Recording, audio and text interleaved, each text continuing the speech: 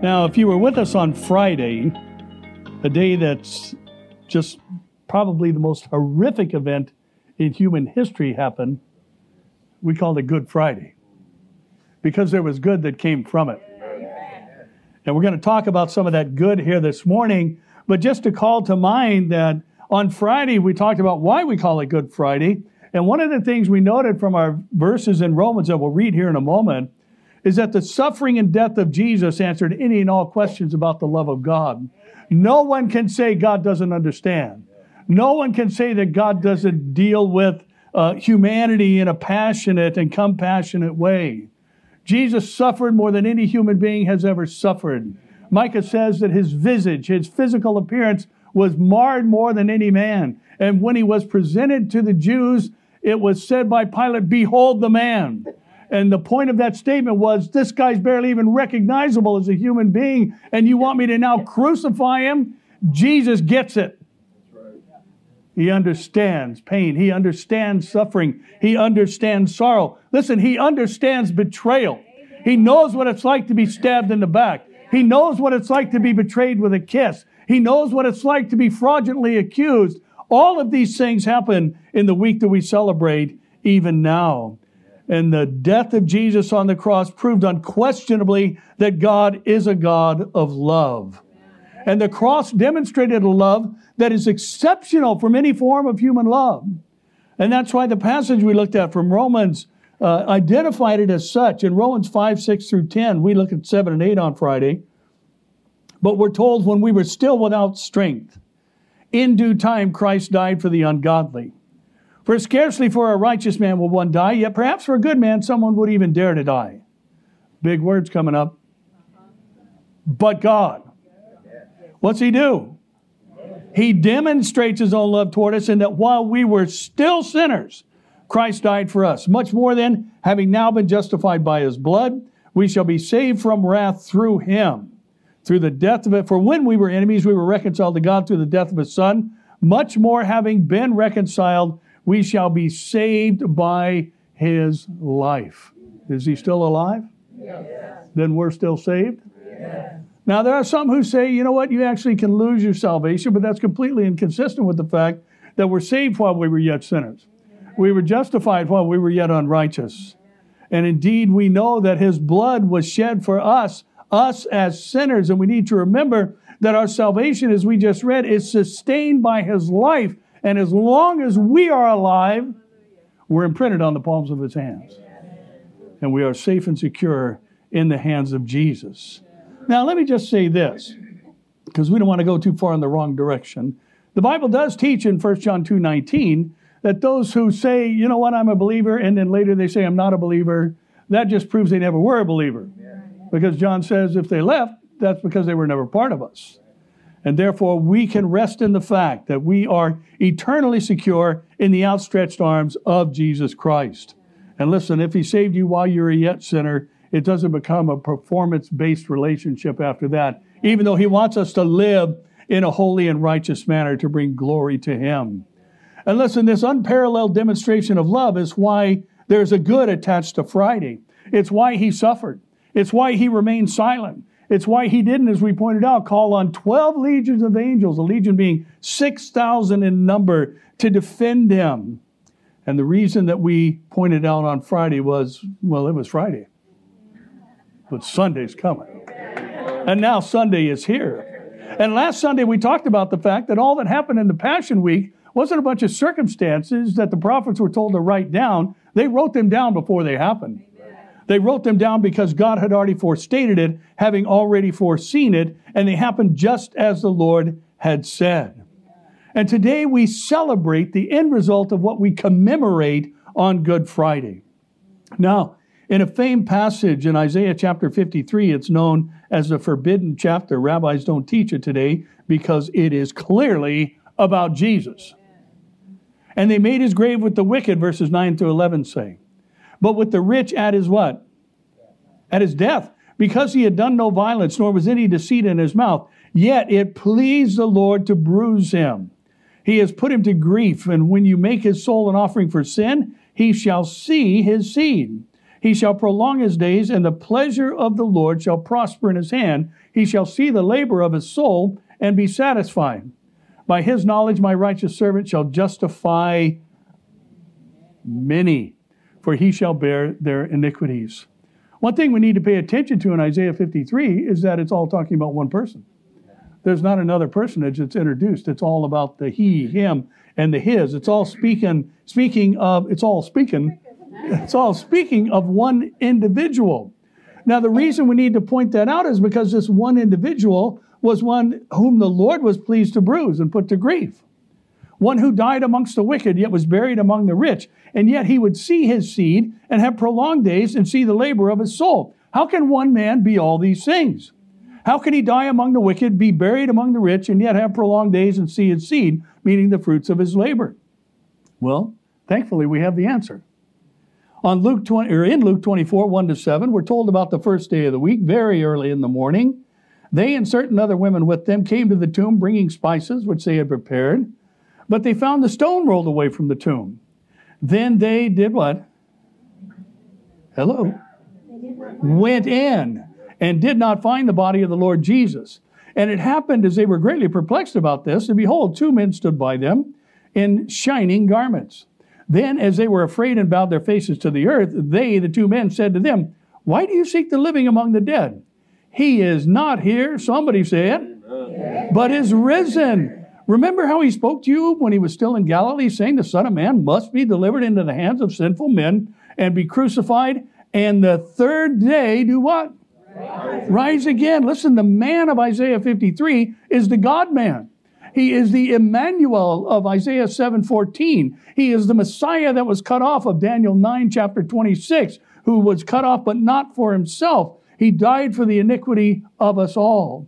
He is the one who, after 3 days in the heart of the earth, like Jonah, was in the belly of the great fish, who early in the morning on the first day of the week rose from the dead and is alive forevermore. And as I mentioned on Friday, our theme for the weekend, including this morning, and thus our title, is Remember.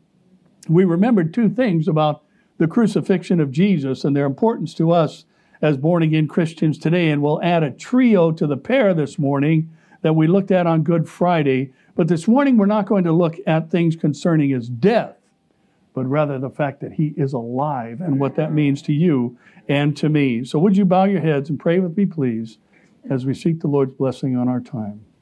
Father, we are grateful this morning that Sunday has come. Thank you for this very special year where Good Friday fell on Passover, which is consistent with the biblical record. And we thank you that we now, Lord, are standing here today, or seated here today, serving a living and resurrected King of Kings and Lord of Lords.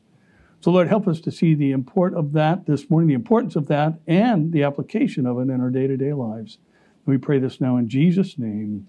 Amen. Now, this morning I want to take us to a couple of different situations, three actually, and throw in a few extra concerning events that took place after the resurrection of Christ. And we'll move furthest away from the resurrection of Christ and talk about what Paul had to say about the resurrected Lord in 1 Corinthians 15, 12-20, and then we'll draw a little closer to the actual event. Paul said, "If Christ is preached that he's been raised from the dead, how do some among you say there is no resurrection from the dead? But if there is no resurrection from the dead, then Christ is not risen. And if Christ is not risen, then our preaching is empty, and your faith is also empty.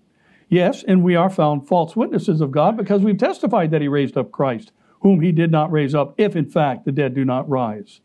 For if the dead do not rise, then Christ is not risen. And if Christ is not risen, your faith is futile and you're still in your sins. Then also those who have fallen asleep in Christ have perished.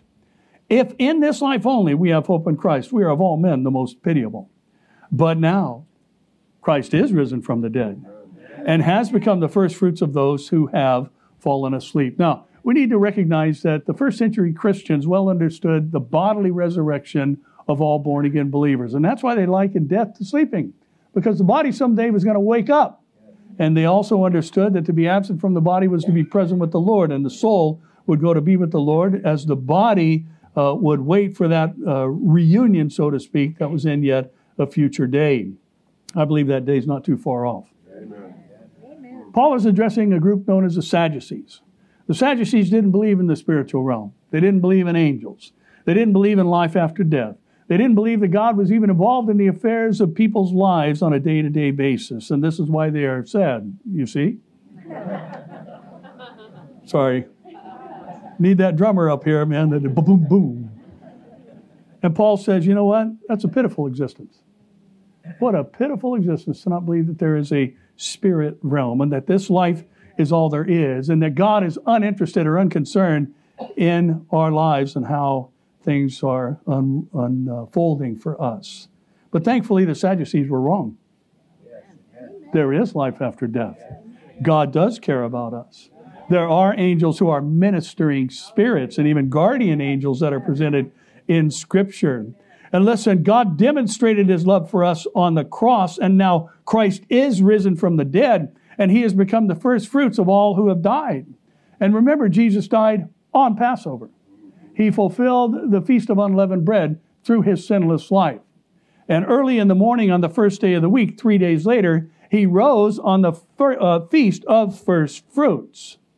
And the truth is, this gives us something to remember this Resurrection Sunday morning, and it's just this. Listen, you ready for this? Yeah. I got this a few weeks ago, and I like it. Listen, His tomb is empty, so ours can be too. Amen. His tomb is empty, so ours can be too. And listen, the point is that Paul will later say in 1 Corinthians 15 that death has lost its sting.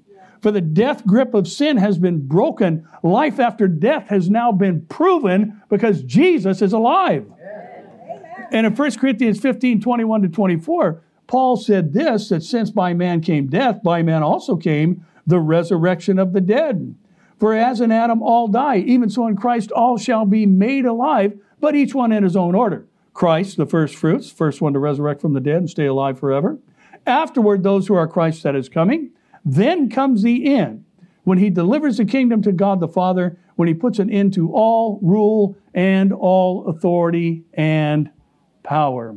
There's some folks in places of authority and power today that I'm ready to have them exit, aren't you? And the Lord's going to put an end to all of that someday. He had to be the first to rise from the dead. And now that He has risen, things have been put into motion, and someday the dead in Christ are going to rise first, according to 1 Thessalonians 4, 13 to 16, and we who are alive and remain are going to meet them in the air. His empty tomb emptied others. And there's also one generation whose tombs are going to be empty because they're never going to be occupied. I believe we are that generation. Listen, I'm all about the group plan, aren't you? You know, I'm not afraid to die, but I do have concerns about the method. I'm sure you do too, right? And we know what awaits us after death. And even those who have gone before, those who have died before us, those whose bodies are now in the grave, listen, those tombs are going to be empty too, because He's going to empty them out when we go to meet Him in the air. And in Romans 8:29, we're told, whom He foreknew, He also predestined to be conformed to the image of His Son, that He might be the firstborn among many brethren. Now listen, there's a lot said about this verse, but what the verse actually says is that the destination of predestination is conformity into the image of Jesus Christ, which is what Paul talks about in Philippians 3:20 to 21. He says, our citizenship is in heaven, from which we also eagerly wait for the Savior, the Lord Jesus Christ, who will transform our lowly body, that it may be conformed to His what? Glorious body, according to the working by which He is able even to subdue all things to Himself. Now, we often talk about the fact that Jesus didn't own a tomb. He only borrowed one because He only needed it for the weekend. And that is true. But what we don't often recognize is that for the Christian, all tombs are temporary. All of us are going to be reunited with our bodies someday. Some of us will put it on instantaneously in the moment and a twinkling of an eye, be conformed to the glorious body of Jesus Christ. And as John would say, John the Beloved, when we see Him, we will be like Him, for we will see Him as He is. And I don't know about you, but that is getting more and more appealing by the day. Amen. That glorious body, amen? Amen? And that's what this Resurrection Sunday is all about. It's about defeating death. It's about destroying fear. And this is what Jesus did when he came up from the grave. And he said, you know what? Someday you're going to be reunited with your physical body if you happen to die. And someday all the tombs of the dead in Christ are going to be emptied in a moment, in a twinkling of an eye. How do we know? If his is empty, ours can be empty too. Amen? That's the first thing for us to remember this Resurrection Sunday morning. Secondly, I want to share a few things here this morning. I think this is just such a beautiful picture of our Lord and who he is and his great compassion for us. Remember when Jesus just showed up in a room behind closed doors? He just appeared. And there was somebody in the room that needed to meet with him. There was a guy named Thomas. Some call him the doubter. I think it's more appropriate that he's the skeptic. Because Thomas said, you know what? Unless I look at his hands and put my hand in that wound in his side, I'm not going to believe it's him. And then Jesus shows up in a room and says, Thomas, put your hand right here. And after this, some of his disciples went back to fishing after this encounter where Thomas put his hands in the side of the Lord and saw the scars on his hand. They've been fishing all night and they caught nothing. And then they had this encounter with Jesus in John 21, 5-13. Jesus said to them, children, have you any food? They answered him, no. In other words, how's the fishing going? We didn't catch anything. So what's Jesus say? Cast the net on the right side of the boat. I think that had a double meaning. You're fishing on the wrong side of the boat. And you will find some. So they cast, and now they were not able to draw it in because of the multitude of fish. Therefore, the disciple whom Jesus loved, which is John the Beloved, said to Peter, it's the Lord. Now when Simon Peter heard that it was the Lord, he put on his outer garment, for he had removed it. He plunged into the sea. But the other disciples came in a little boat, for they were not far from land, about 200 cubits. A cubit is 18, 19 inches. Dragging the net with the fish. Then as soon as they had come to land, they saw a fire of coals there, and fish laid on it, and bread. And Jesus said to them, bring up some of the fish which you just caught. Simon Peter went up and dragged the net to the land, full of large fish, 153. And although there were so many, the net was not broken. And Jesus said to them, come and eat breakfast. Yet none of the fish for breakfast. How about that? None of the disciples dared. My wife actually eats fish for breakfast, so she's a disciple. That's how you know. Yeah. Listen, none of the disciples dared ask him, who are you? Knowing that it was the Lord. I find this to be a bit comical. If you know it's the Lord, why would you say, who are you? But they didn't want to say, is that you, Jesus? Because they knew it was him. Jesus then came and took bread and gave it to them, and likewise the fish. So they met Thomas by appearing miraculously behind closed doors. His disciples who went back to fishing had fished all night and caught nothing. He said, you need to throw the net out on the right side of the boat. And think about the other post-resurrection encounters Jesus had with his followers. Heartbroken Mary was at the tomb. And after she met Jesus, she went her way rejoicing. Thomas was skeptical of the things he heard. He wanted proof. Jesus appeared in a room and said to Thomas, check out my hands, put your hand in my side. Here Jesus asked his fishing disciples if they caught anything. They said no. He told them where the fish were, and they hauled in a near net-breaking catch. And you know what the next thing was that happened? He restored Peter. And listen, this is what is so beautiful about this scene of the resurrected Lord, because Peter desperately needed restoration. And again, this dispels the thinking and teaching of the Sadducees that God is aloof and uninterested in our day-to-day lives, which brings us to the next thing. We need to remember this Resurrection Sunday, and it's just this. Listen, the resurrection met mankind's greatest need. The resurrection met mankind's greatest need, because Sunday is what makes Friday good. Yeah. And there are those who would say, well, actually it was the cross that met man's greatest need. But here's the thing. If the story ended on Friday, it would have ended like Muhammad's did. It would have ended like Buddha's did. And every other person who sought to establish a religion with the founder's death. And listen, mankind did not need a dead founder of a religion.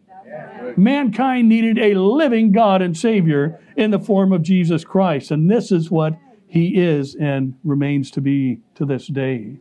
And we mentioned this on Good Friday, but it bears repeating on Resurrection Sunday, where Paul said, having learned this directly from the Lord in 1 Corinthians 11 about the communion elements, he said, for as often as you eat this bread and drink this cup, you proclaim the Lord's death till what? Doesn't that require a resurrection? If you're proclaiming his death till he comes, that means he's alive. And indeed he is, amen? And proclaiming the Lord's death till he comes means he's coming again. And if he's coming again, that means the grave couldn't hold him. And he is alive, which is what mankind needs. And we also need to note that the resurrection transformed religious ritual into an intimate relationship. He was raised from the dead and he met Mary's need and filled her heart with joy. He was raised from the dead and he met Thomas' need and proved indeed it was he who was alive. And Thomas responded by falling on his knees and saying, my Lord and my God. Not my establisher of another religion. My Lord and my God. Peter, who denied the Lord 3 times on the same night of Jesus' betrayal, illegal arrest, and mock trial, needed to be restored. And a dead religious leader cannot restore anybody. But Jesus was not found among the dead. He was among the living, and his tomb was empty. And listen, by the Sea of Galilee, Jesus took a man filled with shame and guilt and restored him because he loved him. Hebrews tells us in 7:23-25. I just think that's so beautiful. Hebrews, just bear with me while I'm having a moment up here. So, Hebrews 7:23-25 says, and there were many priests because they were prevented by death from continuing. That's why there had to be many. Some had to replace the ones who died. But he, Jesus, because he continues for how long? Forever, has an unchangeable priesthood. Therefore, he is also able to save to the uttermost those who come to God through him, since he always lives to make intercession for them. And in the famed passage of chapter 12, after the Hall of Faith record in chapter 11 of Hebrews 1 and 2 says, therefore we also, since we are surrounded by so great a cloud of witnesses, the group mentioned in chapter 11, let us lay aside every weight and the sin which so easily ensnares us, and let us run with endurance the race that is set before us, looking unto Jesus, the author and finisher of our faith, who, for the joy that was set before him, endured the cross, despising the shame, and has sat down where? At the right hand of the throne of God. Listen, in Scripture, the right hand is symbolic of power. It is symbolic of absolute authority. And Jesus is seated at the right hand of majesty on high as our intercessor before God, and his existence intercedes for all who are saved. Now, think about this famous verse from Isaiah 41:10. The prophet says, fear not, God speaking, for I am with you. Be not dismayed, for I am your God. I will strengthen you. Yes, I will help you. I will uphold you with my what? Who's at the right hand of the Father? Jesus is at the right hand of the Father. Now think about the things we just talked about. Did Jesus not help Mary with her fear and dismay when he appeared to her at the garden tomb? Did Jesus not strengthen Thomas when he showed him his side and scarred hands? Did not the resurrected Lord help Peter and uphold him with his righteous right hand by restoring him? And this is what we all need. And this is what the resurrection has given us. Because of the resurrection, we have an advocate with the Father, Jesus Christ the righteous. Because of the resurrection, we have a present help in time of need. Because of the resurrection, we have a supplier of all our needs according to his riches and glory. Because of the resurrection, we have a daily intercessor. We have an instiller of hope. We have a prover of life after death. We have a giver of sufficient grace. We have a repairer of the breach. We have a restorer of what the swarming locust has eaten. And on top of that, we have a peace that passes understanding that guards your heart and mind in Christ Jesus. I don't know why I'm getting all emotional. It must be Resurrection Sunday or something. Listen, all of these things are ours because when they came to the tomb early in the morning on the first day of the week, he was not there. He was risen. Now, what we also need to remember, and why we paused when we read through the scene in Luke, the stone wasn't rolled away to let him out. He didn't need any help. The stone was rolled away to let us in. So we could see that that tomb is indeed empty, and therefore know he is alive forevermore. And even therefore the great enemy of death has lost its sting. Now, one last thing on this most blessed of days. Looking at the book of Acts in chapter 1, verses 4 to 11, we're told, being assembled together with them, this is speaking of Jesus, he commanded them not to depart from Jerusalem, but to wait for the promise of the Father, which he said, you have heard from me. For John truly baptized with water, but you shall be baptized with the Holy Spirit not many days from now. Therefore, when they had come together, they asked him, saying, Lord, will you at this time restore the kingdom to Israel? And he said to them, it's not for you to know times or season which the Father has put under his own authority, but you shall receive power when the Holy Spirit has come upon you. And you shall be witnesses to me in Jerusalem and in all Judea and Samaria and to the end of the earth. Now, when he had spoken these things while they watched, he was taken up, and a cloud received him out of their sight. And while they looked steadfastly toward heaven as he went up, behold, two men stood by them in white apparel, who also said, Men of Galilee, why do you stand gazing up into heaven? This same Jesus, who was taken up from you into heaven, will so come in like manner as you saw him go into heaven. You know, it's funny to see so many in our world today who claim to be the second coming of Jesus that actually gain followers. When Amir and I were in the Philippines a couple years ago, outside of Davao, there was a man who claims to be the return of Jesus Christ. And I was trying to think of the verse that says he came as the king of the Jews and came back as a Filipino. I couldn't find that anywhere in Scripture. This same Jesus is going to return. And listen, 40 days earlier, Jesus had a conversation with the disciples about this very thing.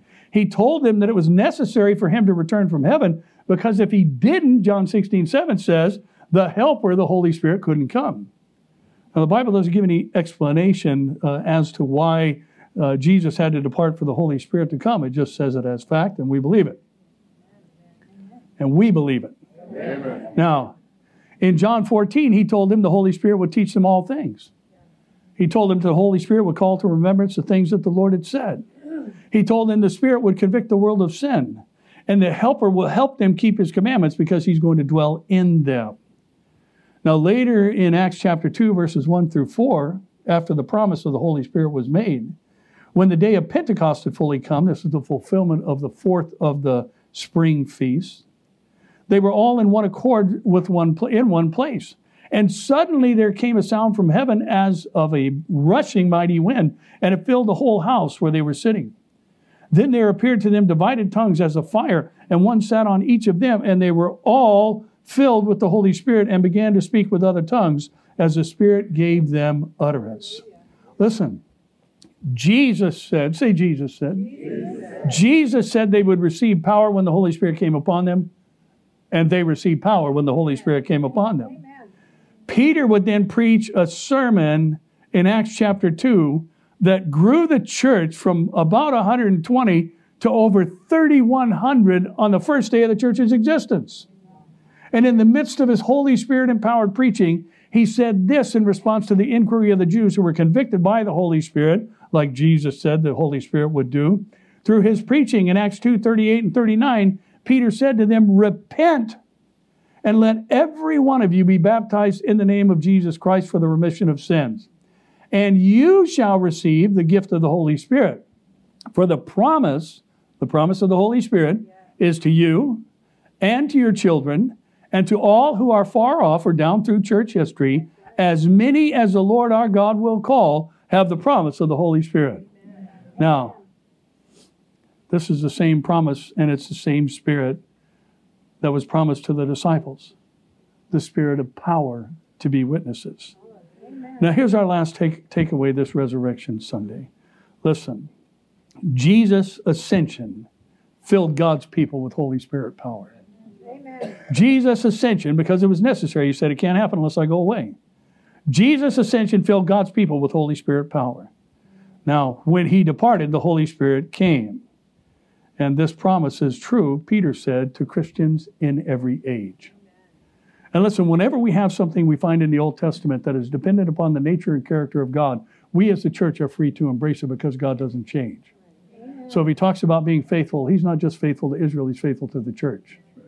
If he says he is Israel's provider, he'll be the provider to the church because that's part of his nature and character, and he doesn't change. And here's what the Lord said to Israel, again through Isaiah in 35:4. Say to those who are fearful-hearted, be strong and do not fear. Behold, your God will come with vengeance. With the recompense of God, he will come and what? And save you. Well, do we find something like that in the New Testament? Absolutely. 2 Timothy 1:7. For God has not given us the spirit of fear, but a power, love, and a what? A sound mind until there's a pandemic and then everybody's going to lose their minds. No, we have a sound mind right now. Amen? And again, the only reason this is possible is because the tomb is empty. And Jesus ascended and the Holy Spirit has come. And the Holy Spirit does indwell everyone who believes. And the Holy Spirit has given us the power to be witnesses even to the ends of the earth. And Paul would add this in Ephesians 3:20-21. Now to him who is able to do exceedingly abundantly above all we ask or think, according to the power that works in us, to him be glory where? In the church. By Christ Jesus to all generations forever and ever. Somebody say, amen. Listen, Christian, the day you got saved, you were filled with the Holy Spirit. Ephesians 1:13 says that is the guarantee that you have a future inheritance in heaven. And nowhere in the Bible does it say that guarantee can be reversed. You can be duped into thinking you're saved and not be. The Bible clearly teaches that. That's why Jesus concluded with that very thought. The Sermon on the Mount, Matthew 7:20 and 21. Many will say, Lord, Lord, and say, we had a whole bunch of spiritual activity going on, healings and miracles and all that stuff. And Jesus says, well, here's the problem. I don't know you. And you never knew me. And it's identified by your practice of lawlessness. And listen, what the resurrection has done for us and the power of the Holy Spirit within us has done for us has assured us that the one who is in us is greater than the one who is in the world. And since we don't have the spirit of fear, but a power, love, and a sound mind, listen, in these last days, we ought to be sticking out like a sore thumb. I love that old saying, when you find a Bible that's fallen apart, it belongs to a Christian who isn't. And listen, we have the Word of God. And we have every reason to have hope in these last days, no matter what's going on, no matter how weird these last days may get. I think it's so bizarre, all this hoopla over this supposed gay, don't say gay law in Florida. That's not what the law is called. It's called the parental rights law. Listen, if you think that you need to be talking to kindergartners about sex, you're a pervert. And you got no business teaching anybody anything. You ought to be fired for even having that idea in your head that you ought to be talking about these little kids, two little kids, about these things they don't even understand. But you know what?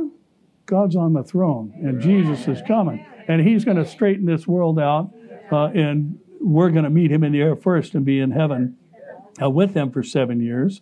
And we're going to skip that whole tribulation thing because we don't have an appointment with that. And Romans 8:9-11 says, but you are not in the flesh, but in the Spirit, if indeed the Spirit of God dwells in you. Now, if anyone does not have the Spirit of Christ, he's not his. And if Christ is in you, the body's dead because of sin, but the Spirit is life because of righteousness. But if the Spirit of him who raised Jesus from the dead dwells in you, and he does, he who raised Christ from the dead will also give life to your mortal bodies through his Spirit who dwells in you. Listen this morning, as we wrap up our time together, I think that this Resurrection Sunday should be a marker in time where the church starts walking in power. We start messing around, not start messing around, we're already doing that. We stop messing around with nonsensical things and, just be about the Father's business and do business till he comes. And listen, I'm not trying to throw anybody under the bus or put anybody onto a guilt trip. I was raised in a home, Christian home, wonderful Christian home, in church all the time. Both my parents loved the Lord. My dad's with the Lord now, just faithful, shared the gospel everywhere he went. My mom, a wonderful Christian mother. And but you know what? We had Easter baskets and dyed eggs every year. And we're not going to hell for that. Hello? So, and here's why I say that, because I'm not trying to make anybody feel bad. Chocolate is like, chocolate's like all right. dark chocolate is above all right. And I don't care what you shape it into, it is all right. Amen. But I say that for this reason. There's a church in our area, and I've listened to the pastor there many, many times, and he's just a stellar Bible expositor. I don't agree with everything he says. He believes the gifts of the Spirit passed with the apostles. And my first thought is, well, then how are you preaching? You're giving a speech if you're not empowered by the Holy Spirit. And so whether he believes it or not, the gifts are for today. But I saw a big ad in the paper where yesterday, and it just stunned me because this man seems to have such respect for the Word, where in our own community, they had an egg extravaganza, a massive Easter egg hunt in a public park. And, again, egg drops from helicopters and all these other things. I don't think that's the way we ought to be representing the most important day in human history. I think we ought to be talking about the resurrection of Jesus. Listen, you want to eat chocolate when you get home, have at it. The ears are best. Because they're usually solid, right? So you just have at it. Again, I'm not trying to throw anybody under the bus. My point is this: let's be about the church's business. We haven't been given Holy Spirit power to hide Easter eggs. We haven't been given Holy Spirit power to have people at the church dress up like a bunny. We've been given Holy Spirit power to preach the gospel to every creature. And that's what we need to be about. Because the truth is, we are a people who have had our greatest need met. And our greatest need is to be made alive in Christ. And should the Lord tarry and we face death, and I hope we don't, our tomb is going to be like that of Jesus. Temporary. For those who are in Christ have had all things pass away, and behold, all things have become new. And listen, these are things to remember on Resurrection Sunday. And I don't get into the whole, Easter, Ishtar, all this other stuff. The Easter comes from a German word, Oster, and it's just a German word for Easter. Got nothing to do with Ishtar, dyed eggs and chocolate bunnies and all that. That has something to do with the goddess of fertility and all that. But listen, I saw this thing the other day on social media. It popped up in a little reel thing, and it was Alexis. That's the thing you talk to and it answers you, right? And this is that right? The Alexa. This little boy, like 8, 9 years old, he goes up and he says, "Alexa, can reindeer fly?" And Alexa says, "No, reindeer can't fly and Santa's not real." The dad just lost it. And he said, "Alexa's a liar. Don't listen to Alexa." No, Alexa told the truth. And I don't want to burst anybody's bubble here, but Easter Bunny's a phony. There's no such thing. But Jesus is alive. And he's very, very real, and he's coming again. How do we know? Early in the morning, on the 17th of Nisan, 32 A.D., women went to the tomb to see if he was there. The stone had been rolled away, and 2 angels said, "Why do you seek the living among the dead? He is not here. He has risen." Somebody say, amen.